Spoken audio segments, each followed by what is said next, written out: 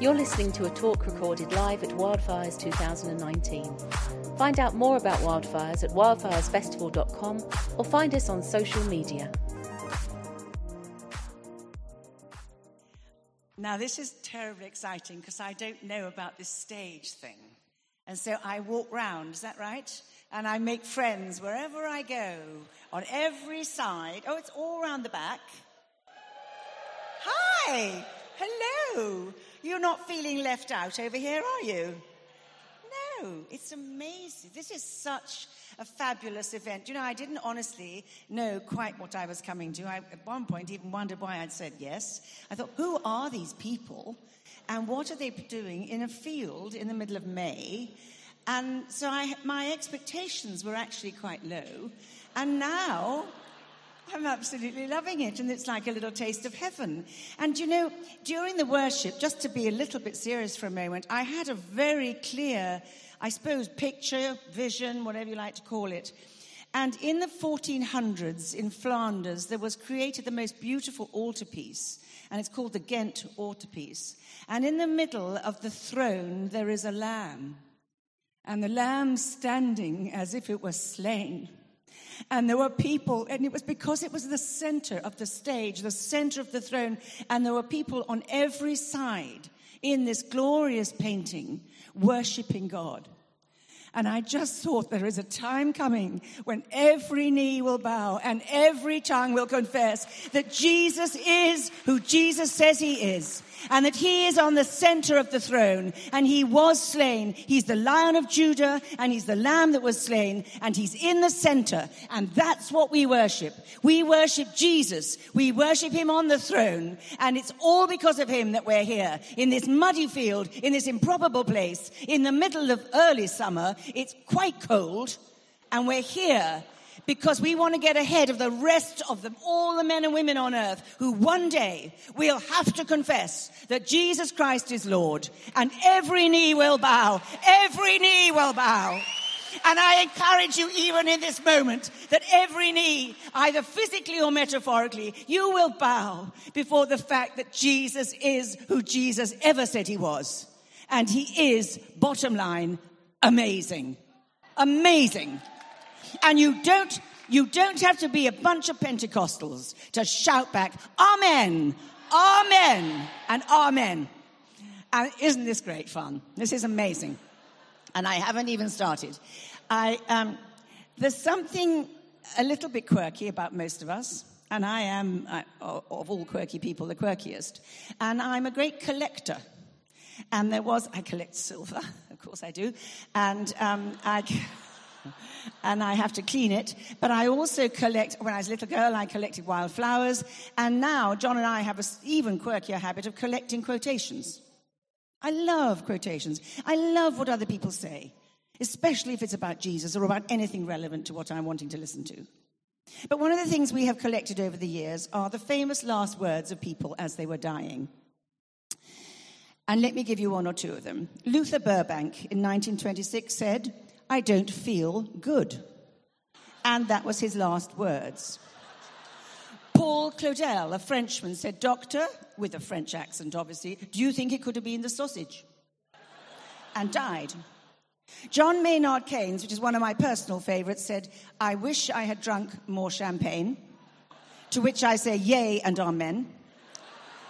Voltaire, on his deathbed, when asked to renounce the devil, he said, this is no time to be making new enemies.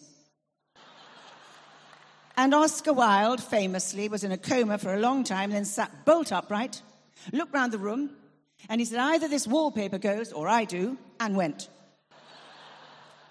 And the 7 last words of the church, have you ever heard these? We've never done it that way before. Dear God, preserve us from that. And then my favorite, Sir David Brewster, a long-time follower of Jesus. I will see Jesus as he is, the Lamb upon the throne. I have had his light for many years. I feel so safe, so satisfied. And may that be our song. Which leads me effortlessly into the last words of Jesus. Matthew 28, the Great Commission, familiar, towering words. Jesus said, "All authority is given to me on heaven and on earth. Therefore, go. Go and make disciples of all nations, baptizing them in the name of the Father, of the Son, and the Holy Spirit, teaching them to obey all the commandments I have given you. And lo, I am with you till the end of the age." His commission given, his company guaranteed. And then the final words of Jesus, suitcases packed, on his way, about to ascend. Acts 1 and verse 8, "You will receive power," he said, "and you will be my witnesses in Jerusalem, through Judea and Samaria, and to the ends of the earth." And then he left them. His commission was given, his company was guaranteed, his power was promised, and then Acts 2 happened. Pentecost burst out in Jerusalem, and all of them were filled with the Holy Spirit, and they were off. When the day of Pentecost came, they were all together in one place. There is something about place, and there's something about being all together. And there's going to come a time in years to come when you and me, just because I'm here for a little while, are going to look back and say, there was a time when we were all together in that one place, in that improbable big top, in the middle of a field, in the middle of May. But it was a place on which there was favor. And I came in here not knowing, honestly, quite what I was coming to, and all day I have felt the presence and the favor of God in this place. It's to do with place, and it's to do with all being together in that place, which is what we are. That was in parentheses. That was the amplified version. Verse 2, "Suddenly, a sound like the blowing of a violent wind came from heaven and filled the whole house where they were sitting. And they saw what seemed to be tongues of fire that separated and came to rest on each of them. And all of them were filled with the Holy Spirit, and they began to speak in other tongues as the Spirit enabled them." We know the story. We know the history. Then Peter preached. Impulsive, fearful, broken, not as clever as he thought, Peter, suddenly, sovereignly experiencing the outpouring of the Holy Spirit, was radically transformed and wonderfully empowered. He preached out of his skin, and 3,000 men and women came to Jesus just like that. Oh, dear God, may that be true in this land. Wouldn't it be fun if a day were coming when people know how to preach the gospel in the power of the Holy Spirit, and thousands of people at one time come to Jesus? And why should they not? Why should we not be raising up men and women who can preach the gospel in power and expect the Holy Spirit to come, and hundreds and thousands of people come to Jesus? And it's happened before. It's happened in our land. It's happened 200 years ago. Why should it not be so again? It's an exciting time. And people talk about, the church is in decline, and it's rubbish, people. It's rubbish. It's a delusion of the devil, and it's simply not true. Because in our time and in our generation, God is on the move. And as you've heard me say before, Aslan is on the move, and we are with him. And it's a wonderful, wonderful thing. And so, the church was born. History happened. History has been happening ever since. The course of world history was irreversibly changed from that day forward. What happened in the streets and the squares of Jerusalem, a little Middle Eastern town as it was at the time, has spilled into the centuries ever since. And for nigh on 2,000 years, there have been glorious inbreakings of the Holy Spirit and of the kingdom of God. Always testifying, the Holy Spirit, always testifying, always pointing to God the Father and to the Lord Jesus, his Son and our Savior. So not least the history of our own beleaguered land.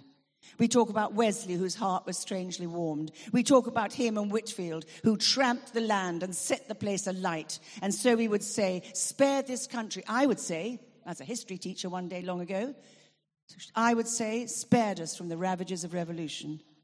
We were spared from what happened and befell the Russians during their revolution and the scourge of Stalinism. King George VI called the nation to prayer in 1944, and again we were spared. And who of us wouldn't point to the manifest sovereignty of God, that he would have that much mercy on this little bunch of islands on the edge of Europe? What an amazing thing that he would. And I don't want to talk politics, and we don't even need to think politics. We're thinking kingdom. We're thinking kingdom. And God, in his mercy, has plans for this land, and we are to be part of the move and the outbreaking of the kingdom of God in our day and way beyond. And it's a wonderful time to be alive. And I will not be disheartened and discouraged by the gainsayers and the Jobs and the whatsits. It's simply not true, people. We are living in glorious times of enormous potential. We are free to walk our streets and to pray for the sick and to cast out demons and to preach the gospel and to plant churches with great freedom. So let's just do that stuff while we still can.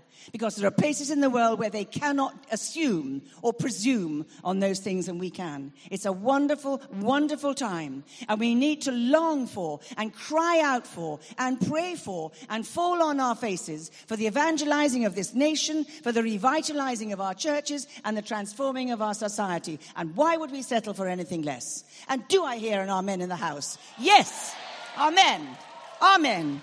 I knew you would agree. And so, what do we do now? What do we do in the meantime? What do we do? Do we just sit there and wait? Do we just pray our glorious prayers and hang in? No. Ever since I knew I was doing this, I've just had this word comes to me over and over. And this week, all the time this week, every day. Jesus said, and it's an old-fashioned word and it's an old-fashioned translation. Forgive me, I walked with dinosaurs. But I like some of these words in the old-fashioned way. Jesus said, occupy till I come. Occupy till I come. And that means, in the vernacular, get busy, people. Get busy. Do the stuff that I would have you do. Represent me. Be my hands and my feet. Preach the gospel. Build churches. Pray for the sick. Cast out demons. Go to the poor. Feed the hungry. Visit the prisons. Have mercy on the people. Be me and do what I would do if I were walking the earth today. Because I have equipped you. I have given you the power of the Holy Spirit. And in that power, that you will do greater works than even he did. I mean, it sounds almost blasphemous. If it were not true, and if it were not in the Bible, and if it were not in print, and if we didn't know that it was so. And so we occupy till he comes. Because you see, you and I, my brothers and sisters, ladies and gentlemen, you and I are the direct descendants of the promises that were made. We are the immediate inheritors of everything that Jesus promised his own disciples. We are authorized by Jesus himself at the Great Commission. We have immeasurable wealth and resources at our disposal. And in a sense, everything has changed in 2,000 years. And in another sense, nothing's changed. So here we all are, just like they were, gathered together in one place and waiting on the Lord. And we're here, it's an electric place to be. And we're here to strengthen one another's arms in the Lord, to encourage one another to love and good works, and to do the things that Jesus did. Because if there's one thing I would love for you to go away with, if you remember very little else, and who says that you won't, we have extraordinary authority as believers. And if we as his people could understand the level of the authority that we carry, we would live a very different way. And it's a wonderful thing. And we're here tonight to remind ourselves of that and to pray yet again and to experience once more the filling and the empowering of the precious Holy Spirit.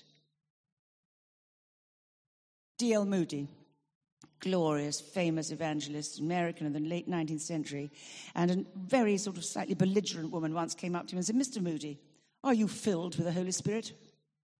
To which she said, "Madam, yes, indeed I am, but I leak." Don't we all? We need to be filled again and again and again. And I have absolute confidence that that's this evening what the Lord wants. Because we need to experience the power we have promised by Jesus himself, and which we badly need if we are to do as Jesus did, to preach the gospel and heal the sick, to bind up the demons, to reel the oppressed. to bind up the brokenhearted, to drive out the demons, to care for the poor, the marginalized, the little, the least, and the lost. Jesus alone is the answer. And anyone in this land who knows not Jesus, or who loves him not, who by sin has grieved his heart of love, is without Christ and without hope in the world. Let's be quite clear. He is the only way. He is the only one. There is no other. There is no other name given under heaven whereby we must be saved and everybody else whose paths we ever come across. That's the beginning and end of it, people. And there's no negotiating it. That's what it says. And we believe that it is true.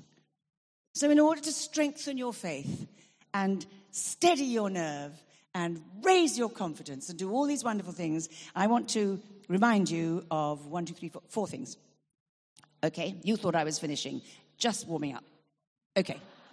Oh, yes, just warming up. The first thing I want to remind you of is that you and I, we are the people of Jesus. We are the people of Jesus. And as we talk about Jesus, as we sing his name, as we fall on our faces, something happens. Did you notice this evening?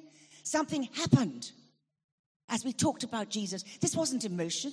This wasn't overtiredness. This wasn't something you'd eaten. This was the presence of the Holy Spirit testifying to the name of our precious Lord Jesus. Do you remember Jesus' challenge to Simon Peter? He said, "Who do people say that I am?" And they gave him all sorts of answers. And then he said, "But what about you? What about you?" He says to us, "Who do you say I am?" And Peter, in one of his finer moments, I might say, came slightly out ahead of the pack, and he said, "You are the Christ, the Son of the living God." He might as well have said, "And you are my hero." For such he truly is. Jesus is our hero. We are the people of Jesus. We are the brothers and sisters. We are heirs with him of the promises of the Father. We have believed him. We have found life in his name. He is irresistibly wonderful, people. He is irresistibly wonderful. Alfred Lord Tennyson, he said of Jesus, his character was more wonderful than the greatest miracle. Dostoevsky said of him, "There is no one lovelier, no one deeper, no one more sympathetic, and no one more perfect than Jesus." Cassio in Othello said of Iago what he might as well have said of Jesus. "He hath a daily beauty that makes me ugly."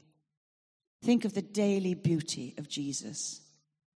And this is one that I very recently discovered. I told you I love quotations. Listen to this. This is Einstein, one of the cleverest men that walked the earth.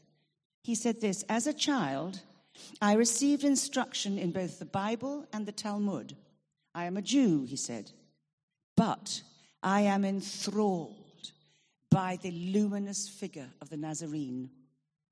No one can read the Gospels without feeling the actual presence of Jesus." I've been reading John's Gospel. It just pulsates. And that's exactly what he says. His personality, this is Einstein, said of Jesus, his personality pulsates in every word. No myth was ever filled with such life. Do you know Einstein also said, "If I had my life again, I'd be a plumber." Did you know that? Imagine. I saw it on a hoarding in New York, and I sent a picture of it to my plumber, and he was most encouraged. Sweet, wasn't it? So, I told you, I'm very strange. But I do love Jesus. I don't care who knows it. Lord Hailsham. Now, he's dead now, but he was the Lord Chancellor of England. And this is my favorite quotation of a man coming to Christ. He was a student at Oxford, and he wrote a book about it afterwards. And he said this about his discovery of Jesus. He said, "I had never before thought of a laughing, joking Jesus, telling funny stories, giving nicknames to his friends, holding people spellbound by his talk. I concluded we would have been absolutely entranced by the company of one so irresistibly attractive as a man that people followed him for the sheer fun of it." We are here having so much fun because we're with Jesus. That's the key to this thing. No Butlins camp ever had this. It's the person of Jesus. And I love what you said about hosting the Holy Spirit. You're hosting the Spirit of God in this place. And Jesus is a part of our company. And then Hailsham concluded, our century needs to recapture a vision of this happy and glorious man whose mere presence filled his companions with delight. Isn't that the truth? Don't you find just being around him fills you with delight? It's too much fun. It's amazing. Amazing. So we're people of Jesus. We could talk about it all night. We're also people of the scriptures. We're people of his word. The scriptures, I would love to remind and encourage you and urge you. The scriptures are our plumb line. The scriptures are the ultimate gold standard. The scriptures are magnetic north. The scriptures are our very life. And we do well to immerse ourselves in them. Because you see, we need explanations as well as experiences. And I love both. We used to teach our youth groups, and you'll forgive me for being so simplistic, and I'm sure you've heard it before. And if you haven't, you need to learn it. And if you're a parent, you need to indoctrinate your children. Don't ever let anyone say you shouldn't indoctrinate your children. You absolutely should. Indoctrinate them with the right things. Indoctrinate them with the doctrine of Jesus. And teach them this thing. The word without the spirit, and we dry up. And you know what that's like. You know what that's like. And the spirit without the word, and we blow up. And blimey, have we seen that too? It's a mess. But with the word and the spirit together, the word and the spirit's married, then we grow up. And then the church will grow to be mature in the likeness of Jesus. Slightly more nuanced is Simon Ponsonby. I'm sure you know his name. He's probably the Vineyard's favourite theologian. He's quite amazing. And he works, of course, at St. Aldate's in Oxford. He's very, very clever. He's very, very wonderful. And he wrote this: the scriptures lead me to be a charismatic, and the Holy Spirit leads me back to the scriptures. You can't have one without the other. We need words that illuminate as well as works that illustrate. Moses, leading the Israelites through the desert, said to the people, "Take heart. The words that I have solemnly declared to you this day, they're not just idle words. They are your very life." And I think I would go to the stake for that. Jesus challenged his own disciples when they were under pressure. He said, "Are you going to leave me?" And they said, "Lord, where shall we go? Where shall we go? You have the words of eternal life. There is no other way." So part of what I want to do is just to reinforce in you, to drive into your spirits, the truth of the scriptures and of what we believe. Because we need to be reminded. Paul to the Romans, "What do the scriptures say?" he said to them. The answer of everything that you could ever struggle with. And I can't imagine for a moment there's a person here who has got some issue or other that is challenging them at this point in their lives. The answer to everything is in the scriptures. How to be scrupulous at work, how to handle your finances, why to pay your taxes, how to cope with tricky family situations, how to deal with difficult neighbors, how to be married, how to parent, how to pay your taxes, how to run your sex life, your social life, your Sabbaths. It's all in the scriptures. It's remarkable. So how do you do all this? You know, John and I were students, as I say, when the dinosaurs walked the earth, and we were students at St. Andrews University, which was the centre of the Reformation during the 16th century. And in St. Andrews, men and women were burnt at the stake for the scriptures. And the same happened at Oxford, the Oxford Martyrs and Cranmer.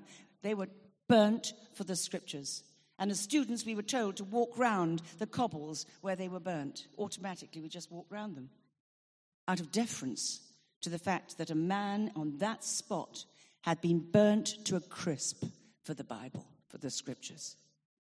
How dare we take them lightly?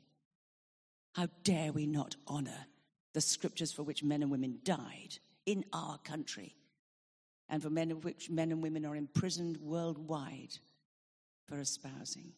The scriptures are precious, precious. And we love the scriptures. We're people of the scriptures. We do not take them lightly. And we live, as you may have noticed, in an increasingly secularist, pluralist, humanist, all-round despairing culture. We do. More than ever, we need the scriptures as our secure place. In the 18th century, sailors would lash themselves to the masts of their ships during storms. And we would do well to lash ourselves to the mast of the scriptures in order to withstand the storms upon which we find ourselves embarked. We're people of the Scriptures, people of Jesus, people of the Scriptures. This is one I like. Flannery O'Connor, she was a Catholic, devout Catholic, short story writer, American, died in, I think, the 50s. She said this: "The truth does not change according to our ability to stomach it." Isn't that great? People say, oh, well, it's a different time now. It's a modern age. We need to do this. We need to do that. We need to indulge this. We need to understand this. I agree with her. The truth does not change, my brothers and sisters, depending on our ability to stomach it. Rowan Williams, of course, Archbishop of Canterbury, before Justin Welby, he said, to understand the Scriptures, we need the Spirit. We are people of Jesus, we're people of the Scriptures, but we're also people of the Spirit. Now, I have to confess that at this point, it was not ever so. I came to Jesus when I was a student at St. Andrews, just after I graduated from St. Andrews as a student. I grew up in a God-fearing, church-going Presbyterian home. Church every Sunday of life. Gave my money. I've been giving my money since I couldn't speak. My father was a bank manager. He taught us well. I never had reason to believe that God was not who I was always told he was. He was the first person in the Trinity. He was the creator of heaven and earth. We lived in the country, and it wasn't hard to look and see that the heavens declared the glory of God on every side. However, it must be said that the person of Jesus and the reality of the Holy Spirit were never explained or understood to me for nearly 25 years. And I only came to personal faith in Christ when I was a student. So I danced the light fandango at St. Andrews for wonderful years, valiantly fighting off the well-meaning efforts of the Christian Union, which I couldn't bear. Oh, they were so drear. So that was awful. And the first time I did go to Christian Union meeting after I'd become a Christian, and my John was there, we hardly knew each other, and he didn't think I was saved because I was wearing lipstick. And he was actually a natural evangelist, and so he was very determined to talk to me, which is sweet. I mean, the rest is history. But honestly, it was that drear. It was that drear. But they were such good people, and they had special prayer meetings for my soul. And I have to, honestly, it made my flesh creep. But gosh, am I grateful. And grateful, too, for the daily prayer of a roommate who prayed for me every day for 5 whole years until I bent the knee and confessed that the name of Jesus was as it was. And if you do nothing else, but yes, pray, just applaud that girl, and applaud, isn't that sweet?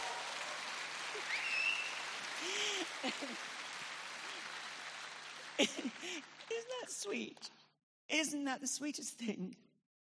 That one girl, she went back to the Lord after the first few weeks and said, she'd promised to pray for me, and she said to the Lord, can I renegotiate? This girl is impossible. Because she thinks she knows it all. I'd been to church every day, I knew everything. And she was just despairing. She went back to the Lord and said, look, could we try something easier? And the Lord said, you promised, you stick in there. And she did for 5 years. God bless her. I didn't tell her I got saved for 6 months. I thought I'll keep her praying a bit longer. I did. As God is my witness, I have since been forgiven. I was awful. I was really, really awful. However, what I think I'm trying to say to you is, we talk about praying. We love it. And, if you pray for one soul, and she prayed for a woman that would come to know Jesus and would serve him for the rest of her life. And I'm just so grateful. And if there's one person on your heart, even as I'm talking now, is there a person in your life that you think, I could do that? I could pray every day till that woman or that man bows the knee and has a life changed and transformed, and who knows what God can do. It's a wonderful thing to do. Anyway, that's in parenthesis and not even in a note. However, so I'm saved, okay? I'm saved and I'm on my way to heaven. However, I was raised in an anti-charismatic stable where I was encouraged to take a nail scissors to my New Testament and metaphorically snip out every reference therein to anything that seemed remotely weird. And so, very systematically, I took my scissors and I cut out everything that I found unpalatable. So, demons, they never got a look in to start with, so they were out. Prophecy was very questionable, so that went. Healing was definitely odd, so that was gone. And, of course, tongues was the worst of all. It was a total no-no. So by the end time I had finished, systematically working my way through the New Testament, I was left with a very disemboweled copy, strangely thin and very ineffective. So that's how I was when I got married. Which doesn't lead to getting married, but it was just how I was. And John wasn't great. He was the same. And then we went and did our first curacy down in Canford Magna in the West Country, and it was wonderful, and we were doing youth work. Oh, yeah, we were doing youth work in those days, and it was amazing. We had a wonderful time. We were newly married, having been secretly engaged for 4 years. So, I mean, this was a reason to celebrate. And we were having a ball, and we were absolutely loving it. And then, just a month or two in, I was struck down with meningitis. Now, I had waited for years to marry John, because in those days I was a little bit older than him, and I had to wait for him to catch up. So I married him, and I was now in my early 30s. He was not. He was in his mid-20s. But he was amazing, and we went to work in the curacy, and we were thrilled and loving it, okay? And then I got meningitis, and I was dreadfully ill, as unto death. And they carted me off to hospital, and my darling John didn't honestly think I was going to live. Nobody did. And I went off to hospital on a Saturday. Sunday morning, he was required to preach from the lectionary, and the vicar was away, and he had to do it. And the lectionary for that day, the reading and the preaching that he was required to do, was John chapter 11, where Jesus went to the tomb of Lazarus, and he said to them, "Sisters, this sickness is not unto death." And suddenly the scriptures started to come alive. And, of course, it was manifestly true. It was not unto death, and here I am to tell the tale. So that was marvelous. Okay, well, thank you, but that's not the story. That's not the story. 6 weeks in, and I was convalescent. Is it getting too long? I didn't look at my clock when I started. Is this okay? People still here? I can't see. Very good. Very good. Very good. I mean, I'm having fun. I'm just sorry, but you're very sweet. Anyway, so I'm 6 weeks in, and I'm terribly ill, and I've gone to the country to convalesce, and I couldn't get better. Came back home after 6 weeks, crawled to church one evening. Now, you need to know that the staff of the church where John and I were working were absolutely wonderful, and we adored them all, but they were, oh my goodness, charismatic. They were distinctly charismatic. And John and I, in our youthful arrogance, thought we'll go to take up this job because he's working with John Collins, who was to us the Archangel Gabriel and was very good at training young curates, which what we were. I was a curate's wife, which is the lowest form of ecclesiastical life, I can tell you. Just saying. And anyway, I went back to church, and John Collins took one look at me. He said, "My dear Eleanor, you're not at all well, are you?" And I thought respectfully, you know, John, if that's a gift of discernment, frankly, I am not impressed. I honestly could have told you that. And then he said, "Well, why don't you come to the staff meeting tomorrow morning, Monday, and we'd love to pray for you." And, of course, then my blood ran cold, because I thought, I know what they'll do. Monday morning, they'll have me in at the vicarage, or wherever it was. They'll sit me down in the middle of the room on a chair, exposed. They'll all be around me, and because it's Monday morning and they're charismatics, they'll be smiley and friendly and sweet. And they'll all be comparing notes about the people that got healed and filled with the Spirit yesterday. So I was dreading it. But John said to me wisely, I thought, now they're going to sit down, they're going to put me in the middle, and then they're going to invade my personal space, which I hated, and they're going to put their sticky hands upon my person, which I loathed. And worst of all, I know what they're going to do. They're going to pray over me in tongues. And as you and I well know, if we're honest, it sounds like everybody knitting at the same time. Got to be said. It's true. You stop to think about it. It's just what it sounds like. Sometimes a little more musically than others. So anyway, there we are. Monday morning came, and John was wise, and he said, you know, he was the leader, and he said, "I think we should go. I think you need it, and I think we should go." So we can't argue. So we went. And it turned out that at that stage, I was far more prophetically gifted than anybody had realized. Absolutely everything I expected happened. They were all smiley and sweet. They sat me in the middle of the room, feeling very exposed and uncomfortable. They all moved in as if they were going in for a rugby scrum. They all laid their hands on me, and I swear as the Lord is my witness, they all knitted with more enthusiasm than anyone could imagine. The noise and the clackety-clack and the prinking in tongues, it was just awful. And you know what? I was instantaneously healed of severe meningitis, and there's never been anything since. Never. Never. And it was amazing. It was amazing because God had made his manifest presence felt. He had shown incredible mercy to someone who had been incredibly disrespectful, very rude, very offhand, very dismissive of the precious, precious Holy Spirit. And how could he have been so kind and so merciful and so forgiving and so sweet to me? Oh, it was just fantastic. His empowering presence had broken in. His experienced presence cannot be argued with. Explanation and experience were marvelously married from that day forward. And that's what I'm here to tell you. I have no idea. What time do you want me to finish? Crumbs. A few more minutes. Let me just tell you quickly. Let me tell you what the Spirit of God does. Let me just remind you of why we adore him as we do. He convicts us of our sin. He pricks us our consciences. He helps us to keep short accounts. He doesn't let us have sin fester and pollute. Do you know, I have to say, and I'm being really personal, I have been for a while struggling with a relationship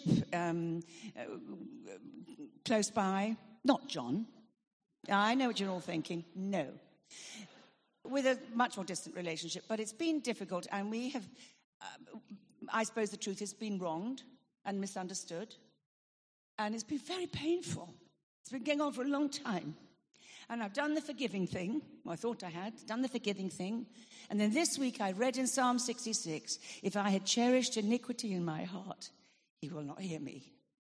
And I suddenly realized he pinpointed this relationship. And to cherish iniquity is to hold it close. And I'd held close the fact that I did feel so hurt and so cross and so angry at the injustice of what had been done and the things that had been said. And it's not just me. I'm sure I'm not unique. But for me, that was a moment. And I suddenly realized that the Spirit of God had convicted me of sin in my heart. And I repented and I said, okay, God, let's get over this stuff. And we repented and we talked together. We got through it. And, you know, I felt completely different ever since. Tuesday. I've been walking on air since Tuesday. Just because this thing has been removed. And he takes it from us. And it's the Spirit of God. I mean, if it hadn't been the Spirit, I would never have thought twice again. He convicts us of our sin. And then the next thing he does is he convinces us of the truth.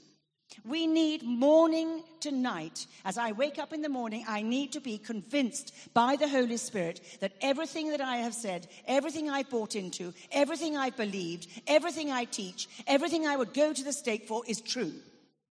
And it's only through the power of the Holy Spirit who reminds me every morning, who keeps my feet to the fire, who steadies my nerve, who persuades me that all is well and that what we believe and what we've bought into and what we've sold out for is the truth. People, we've got the truth. And we're not arrogant and we're not presumptuous. We're deeply humbled. But you and I have the truth. It is truth. All that we believed. He convicts us of sin. He convinces us of truth. He changes us. Samuel said to Saul, the Spirit of God will come upon you in power, and you will be changed into a different person. The Bible talks about signs and wonders. We're always talking about signs and wonders, by which, I'm not sure we always do, but the Bible means a sign, a healing or a miracle. And as John has encouraged us, we're going to look for those in a few moments' time. A sign, in fact, makes us wonder. It forces us to wonder. We hear stories and we see things and things happen in our body. And I got healed of meningitis and it caused me to wonder. And I've been in wonder ever since. That's what signs and wonders is about. So let me tell you the story of a young couple that I know well who had a house group, and they used to meet together in the middle of London. And they were all sort of young. They were mostly not having children by that stage. They were sometimes newly married. They were young. They were couples. They were friends. And it was a very fun group. It was a group, and they met together, and they used to call themselves the I'm Fine group, because they got so tired of saying to somebody, how are you? And people would say, oh, I'm fine. And they'd say, it's rubbish. You're not fine. We're not going to be the I'm Fine group. So anyway, they had a lovely time. I think they read some Bible. They drank a lot of wine, and they had a marvelous time. And they all became huge friends. And then on one occasion, one of the friends went off to the Alps to ski over Christmas, I think it was, and he broke his back on the ski slopes. And he was helicoptered down and then brought back to London by ambulance. He insisted on being taken to his I'm Fine group. And his mother laid him out in the back of the car in terrible pain and drove him. He was, of course, going to have to have surgery and his back was broken. But she drove him to his group, and they took him into the group, and they didn't know what to do with him. The group was shattered to see him. And this was just nothing they were used to. So they laid him on the floor because he couldn't sit anywhere. They laid him on the floor and they were sweet to him and they talked with him and they loved on him and they fed him wine through a straw. I mean, they did everything a good Christian should do. And then at one point, one bright spark said, we ought to pray. And the others said, oh, maybe, okay. So, convicted of their sin, they started to pray. And they think things like, dear Lord, will you teach him what you want him to learn from this? Poor thing, writhing in agony. And then they said, give him patience and, help him, blah, blah, blah. Oh, nauseous stuff. And then in the end, one really bright spark really went out on the ice and said, we ought to pray for him to be healed. And the others, come on. So they didn't know what to do. They hadn't done very much of it. They'd seen it in the front sometimes at their church. So they just laid their hands on him and said, God, will you heal his back? And then he was lifted out of the room into the back of the car and taken home. All night long, his back was on fire. It was on fire. He was in agony. So they took him straight back to the doctor, the surgeon, the next morning. They did new x-rays or MRIs or whatever it was. And his back was completely healed. Completely healed. Nothing wrong. He was back at work by Monday. He was to have a year off, and he was back at work by Monday. And the point of the story is, any old fool can do this. This was a little group of Christians meeting at their house group whose faith was low, whose expectations were low, who read the Bible and thought we ought to give it a shot. How hard is that, people? If we were to occupy until Jesus comes by actually starting to do some of the things that Jesus wants us to do in the power of the Holy Spirit that he's promised to give us, we could change this land. We could make people sit up and listen. We could do the stuff that he wants us to do. And my goodness, would we see him come? Would we see God back up his act and come in power and do some wonderful things? And Christians need to be known just as not people that smile and wish you well and pray for patience, but people who will lay their hands on each other, who will expect God to come, who will pray for the sick and look for healing, and who will take authority over demons and cast them out in the name of Jesus. I prayed for a friend of mine yesterday, and she'd been under such attack for a year in all sorts of dreadful ways. And we were all just together for 24 hours, a little group of us. And we suddenly thought, the devil has come to you. And we prayed and we broke the power of the demonic in her life. She was the most amazing, wonderful, long-term Christian woman who had been so afflicted by the demonic that she was in agony, she was in pain, everything was happening. And in a moment, we saw the demons leave and we saw the peace of God come. It's not that hard. And we need to be people who will get off our seats, out of our pews, off our pulpits, and out onto the streets, and out into our classrooms, and our schoolrooms, and our places of work, and our factory floors, and pray for the sick, and do the stuff that Jesus wants us to do. Forgive me for being overexcited, but really we need to get off our little backsides and on with the job. The Holy Spirit does these things, and the Holy Spirit sets us free. Where the Spirit of the Lord is, there is freedom. I met a girl in another country, actually, in another church at a conference, and she was an absolute sweetheart. She was serving, she was leading the sound team, and she was doing everything right. But she was miserable. She was miserable. And I said, what on earth is it? And she was angry because of a broken relationship which had been going on for over a year. She was haunted, her life was overshadowed, she was miserable, and she was angry. She said to me, she wrote to me afterwards, the bitterness in my heart was a weed that was strangling me. And so we prayed together. And I encouraged her to confess her sin. And you can't be angry with God, people. It's not a good place to be. And so we prayed and she confessed and I was able, we have the other thing we don't do much of is to hear one another's confession and then to proclaim freedom. If any man is in Christ. If you confess your sins, he is faithful and just and will forgive you your sins and cleanse you from all unrighteousness. And in the name of Jesus and the authority that he's given me as a believer and as his follower, I am able to tell you, my friend, that you are forgiven and that you are set free. And I saw it happen in front of my eyes. Where the Spirit of the Lord is, there is freedom. And she said, I prayed, I asked for forgiveness, I've been completely freed. The relief I have is stunning. I can praise him again, I can trust him again, I can talk to him with joy. Where the Spirit of the Lord is, there is freedom. And then, of course, lastly, the Holy Spirit comes upon us. The Holy Spirit comes upon us.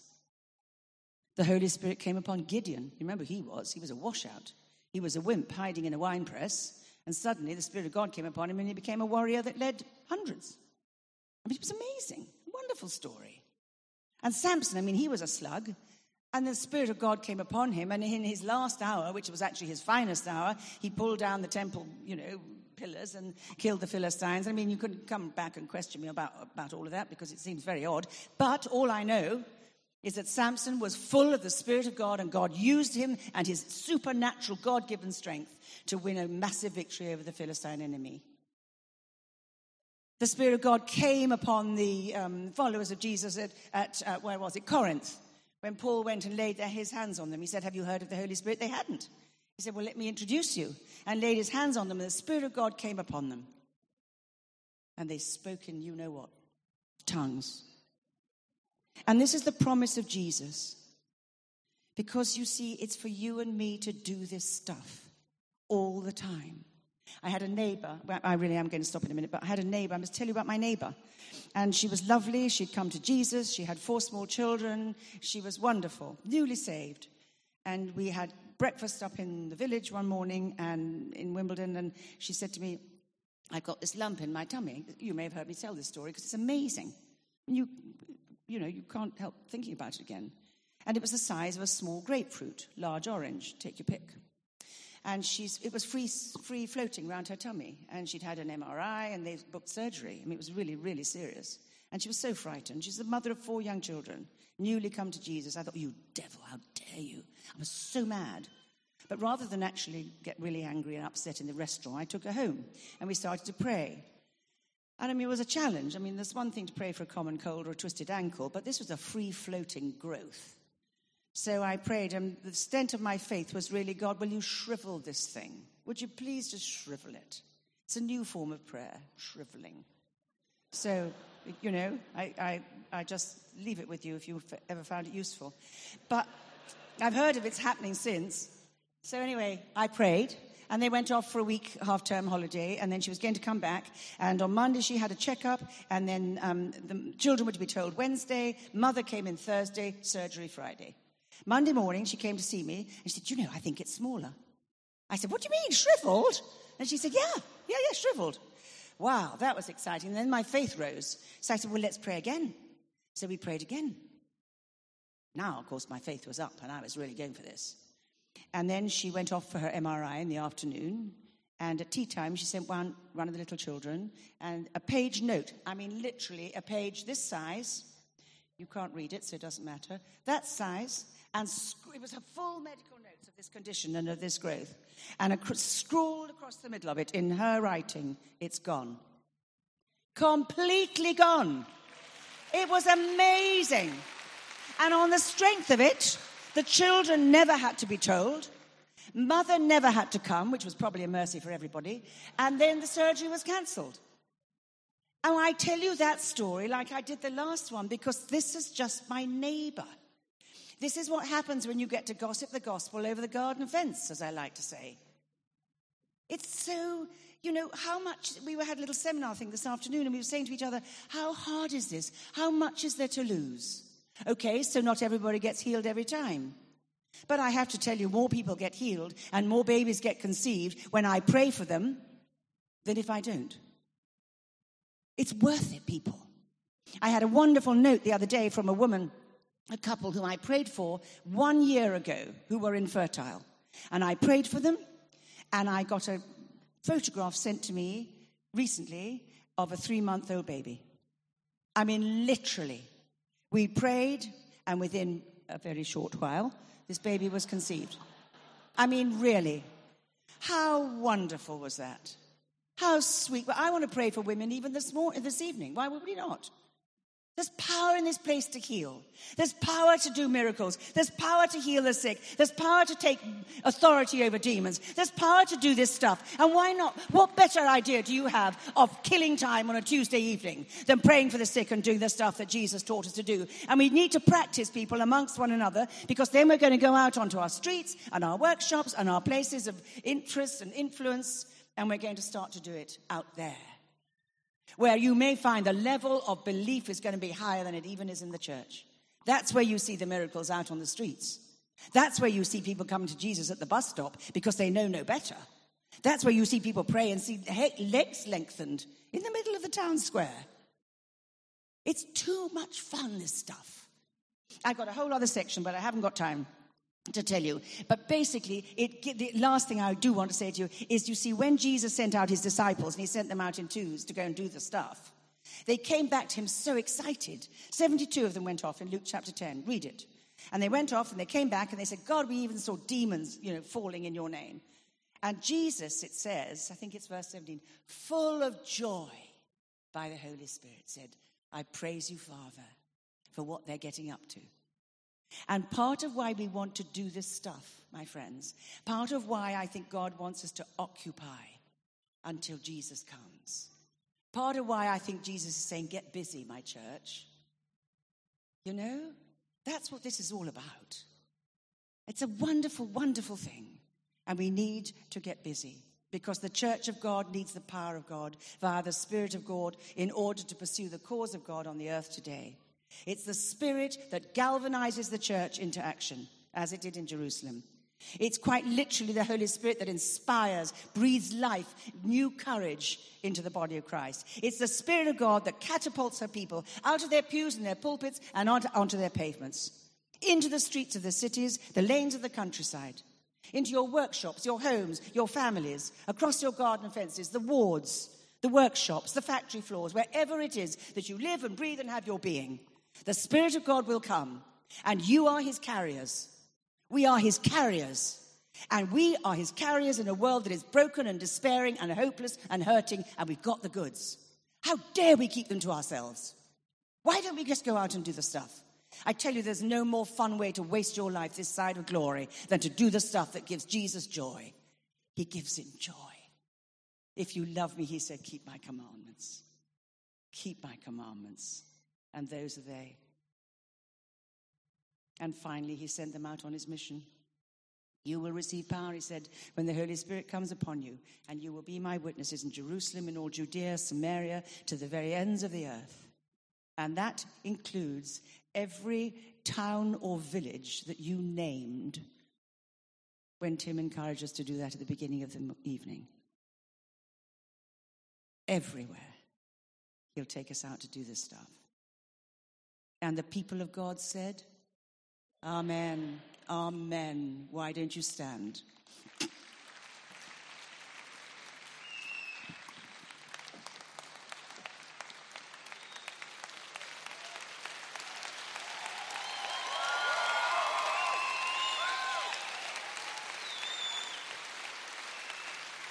Thank you, Jesus. Thank you, Jesus. Thank you, Jesus, that you are the Lamb that was slain. You are in the center of all this. And when we do what you want us to do, when we occupy until you come, it gives you such joy. And so, Lord, we pray now. We pray that you would come by your Holy Spirit upon your church. Come upon the church. Fall upon us, Lord God. We need your power. Because it's all very well to tell the stories and to rejoice in the truths. But the element that we need is the Spirit of God. We're going to look for healing, and we're going to pray for one another, we're going to do all sorts of things. However, in this moment, we're going to ask for the anointing of the Holy Spirit on the church. That's what we need. That's what we need. Holy Spirit of God, would you come? Put everything down. Think of nothing else. You can raise your hands, but Lord, we're here empty-handed and ready for anything. Holy Spirit of God, would you come upon the church? Would you anoint the men and women in this place? Would you change society? Would you change our cities, our streets, our homes, our neighborhoods? Because we live in them and we carry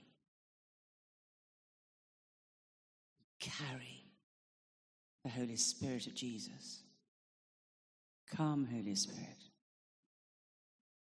And now we wait for a few minutes.